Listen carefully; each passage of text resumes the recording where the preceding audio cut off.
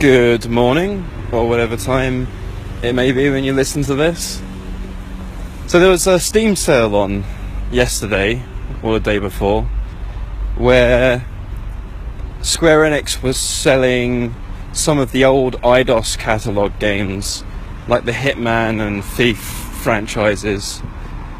They were like less than €2 a game. I literally picked up the entire Hitman franchise prior to the most recent one for less than €10, and I got the first Thief game as well, because I didn't actually play those games properly when they first came out. I didn't really have a PC that could do that.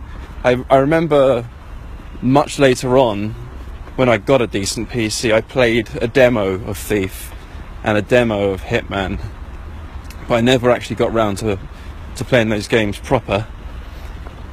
And Rob's recent streams of the Elusive Targets on Hitman inspired me to actually go back and play through the other games for the first time. So I actually booted Hitman Codename 47. I think that's right. The first Hitman game, basically. And you start off in a jail cell or an asylum of some sort, and you are freed. The door opens in front of you, and I could rotate with the mouse, but I couldn't move. I couldn't go anywhere. I was hitting W to move forward. No, that's not it. Okay, this is a fairly old game. Maybe this is back in the days when control schemes were wrong and they used the directional buttons to move around. So I tried hitting the cursor key up. Nothing. Couldn't work it out. I was hitting, in my mind, every single key on the keyboard, and nothing was happening. So I hit escape, go into the configuration screen, try and work out what's going on, and walk forward is 5 on the numpad. 5 on the numpad. And run forward was 8. So they have 2 separate buttons for walk and run, and they're all the way over on the right hand side of the keyboard and the numpad. And you got strafe on there, rotate, lean. It was one of the most pointlessly confusing control schemes I've ever seen, and I promptly remapped everything to what I'm used to, which is WASD, and shift to run, and the game works completely fine using that control scheme. It just seems like the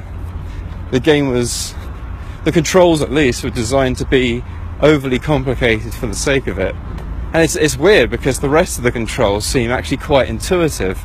Like when you walk up to an object, you right click and you have a dialog box, and you can scroll with the mouse wheel through all the options. So you got like open door, lock door, kick door, whatever, and you left click to execute the action. Yeah, it had me thinking about control schemes in general, because I remember on the ZX Spectrum, back when computers didn't even have mice, because mice weren't a thing, you actually used Q and A for up and down, and O and P all the way on the right hand side of the keyboard for left and right. And it sort of made sense at the time because your arms are a nice distance apart. You feel comfortable in that position.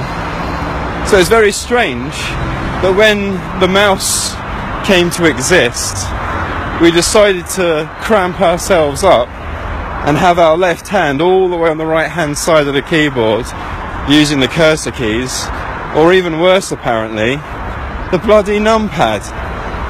Why the numpad? So yeah, I, like most people, use WASD now, but Hitman actually had me thinking, maybe even that doesn't make sense anymore. I know a lot of people, apparently it's a bit of an e-sport thing as well, map their up, down, left and right to, forgive me, I can't think of what a keyboard looks like right now, but the equivalent at WASD but slightly to the right. So you actually have keys to the left of where your fingers are for shortcuts like grenades and so forth. Whereas at the moment, all most people have to the left of WASD is maybe the shift key, and some people map crouch to the control key, but they're not actually in very natural positions. Maybe the shift key is, but you don't owe yourself any favours if you're playing a game that has a lot of controls. If it's something simple, fair enough.